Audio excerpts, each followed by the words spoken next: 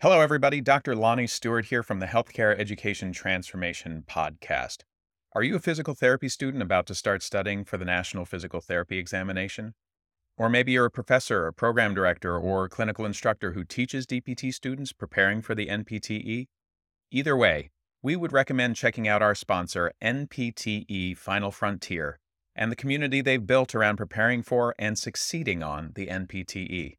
That exam and the preparation that goes along with it can be long, tedious, difficult, and stress-inducing, but it doesn't have to be. NPTE Final Frontier has the tactics and resources to help address all of the usual barriers.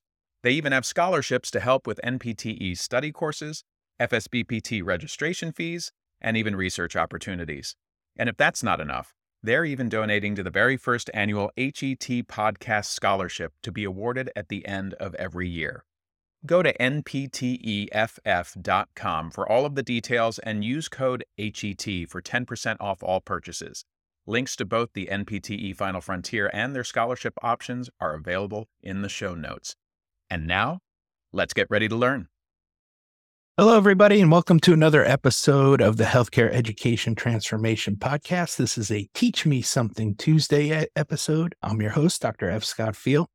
And this is a continuation of our Burnout Teach Me Something Tuesday series. Today, we're going to talk a little bit about how to recognize some of the signs and symptoms of burnout. I myself had experienced burnout very early in my career. I was probably 3 or 4 years into my career working at a hospital-based system, and it just was not working out for me. There were a couple of good things. I ascended the ladder to leadership pretty quickly, but it just wasn't very fulfilling overall. And the people were great. I think it was just a systematic thing for me. So some of the things that I started recognizing were reduced performance and productivity. We had a productivity standard of 90%, which was doable. It was manageable.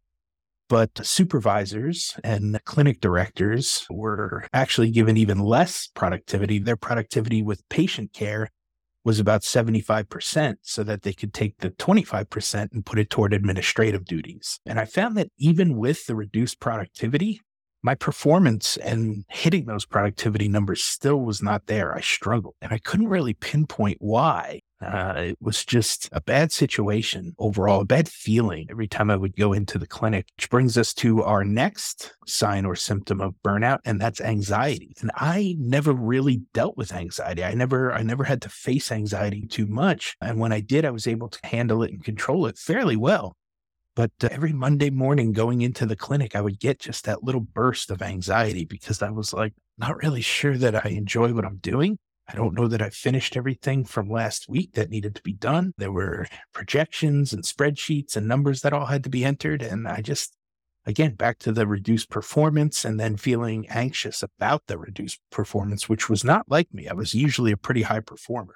Another sign and symptom of burnout is detachment, isolation, just removing yourself from your normal social setting, friends, family. For me, it was pretty bad because I was the clinic director at a satellite clinic for the hospital, which was way out there, right on the border there of North and South Carolina, not anywhere near the actual hospital. So I was literally on my own little island out there. And I was the only therapist at times. It was just me in the front desk. And then 2 days a week, we had a pelvic floor therapist come in. 2 other days, we had a speech therapist and an occupational therapist come in. I found myself not interacting with the larger group and just isolating myself to my own little clinic, doing my own thing, making sure it was running and functioning. And then that was about it, just the bare minimum. Another sign or symptom, and this was not necessarily something I experienced, but oftentimes during burnout, people experience this feeling of listlessness or irritability. I find a lot of times that when I get stressed out or have a lot of projects on my plate, that's when I generally thrive. And so I'm not too worried about performing and getting things done when I have several projects at once. But if things don't go your way, if you're not happy, if you have these projects stacking up and you feel like they're not getting anywhere, I can see how it could be easy to become irritable and that nervous, anxious energy of listlessness. Another sign or symptom of burnout is low mood or a low affect, meaning just zoned out, zombied out, like that zombie workforce that you hear about from time to time. No real high highs, hopefully not low lows, but just very bland, very blah, very neutral in the mood department. Another one that was a big one for me, but this was also probably due to my ADHD, which I didn't know I had at the time, is difficulty concentrating. I found that I had that constantly while I was the clinic director out there because I was always thinking of what had to get done, what needed to get done, what numbers had to be hit, what did the projections look like. And that was all while I was treating patients. So it was hard for me to concentrate on my patients and give them the 100% of the care they needed when I was concentrating on something else or thinking about some other project or some deadline that I had looming over my head.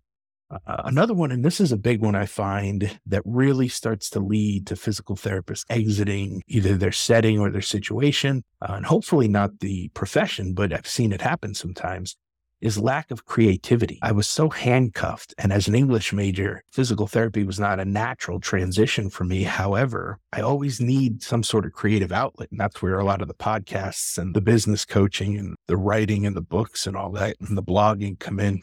I need a creative outlet. And in the position I was in, I was stifled. I was very handcuffed, could not do too much. It took me about 3 years to get to a point where I could finally just say the heck with it. And I put in a grant for what I called a rehab system, where we used the Nintendo Wii for balance and exercise training for geriatric population. And I did that just on my own. I didn't even talk to my supervisor about it. I just submitted it. It ended up getting selected. They loved it and they implemented it into 5 other clinics. So that was really where I saw, hey, my creativity here is just being suffocated. I need to get out. I need to go somewhere else where I have a little more autonomy and can do more creative things with my physical therapy background and my English background. Another sign or symptom is fatigue or exhaustion, just constantly feeling tired, feeling run down, feeling low energy. If you're feeling that and experiencing that, again, it could just be a lack of motivation. It could be that lack of creativity. It could be that lack of excitement, joy, and happiness that you're supposed to have with something that you truly love doing. Physical therapy is a great profession, but if you're not in it because you love it, you love the patient care, and you love helping people, it could get very tough and difficult for you. And that can run you down and really get you to the point of fatigue or just exhaustion. Another one is frequent illness. If you're constantly getting sick, again, it's probably because you're run down, you're anxious, you're not sleeping well, you're not staying hydrated. All of these things add up to more stress, more anxiety. And the more your body runs at that high level, it's going to break down more and more. So if you're constantly getting sick, if you're constantly falling ill, it could be a sign that you're starting to hit burnout. And then the last but not least example of a sign or symptom that I think we're seeing a lot nowadays in healthcare in general, especially post-COVID, is escape fantasies, where you're just constantly daydreaming of what it would be like if I didn't work here, what it would be like if I found another job that I really liked, or another setting, or another population to work with. What if I started my own thing? And I think that's where finally it got to the point that I had to go, where it's like, hey, I need to start running things the way I think they should be done. And starting a business was actually one of the greatest things I could have done for burnout and for really re-engaging myself and challenging myself and pushing myself to find that new level of happiness and utilize my creativity.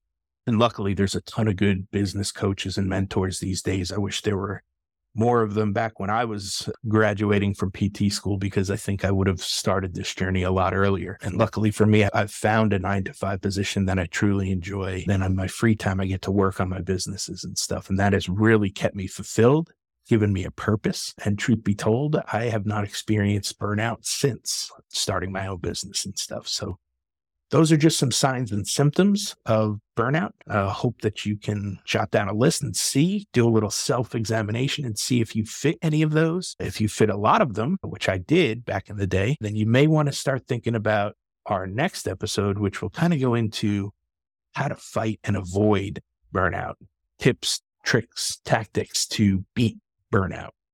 Hope this was helpful. Keep an eye out for some of those signs and symptoms of burnout, and we will catch you on the next episode. I hope that episode was entertaining as much as it was informational and educational. If you enjoyed this episode or any of our past episodes, we ask you to please subscribe to the podcast and leave us a rating and review. And please share out the episodes to those who you feel may be able to benefit from them. We also urge you to follow us on all social media platforms at HET Podcast and let us know what topics or experts you would like to hear from in future episodes. And just as a reminder, none of the information on today's show should be considered medical advice. It's simply infotainment or edutainment to help educate our audience. For medical advice, we always advise you to reach out to your preferred medical professionals, and we'll see you on the next show.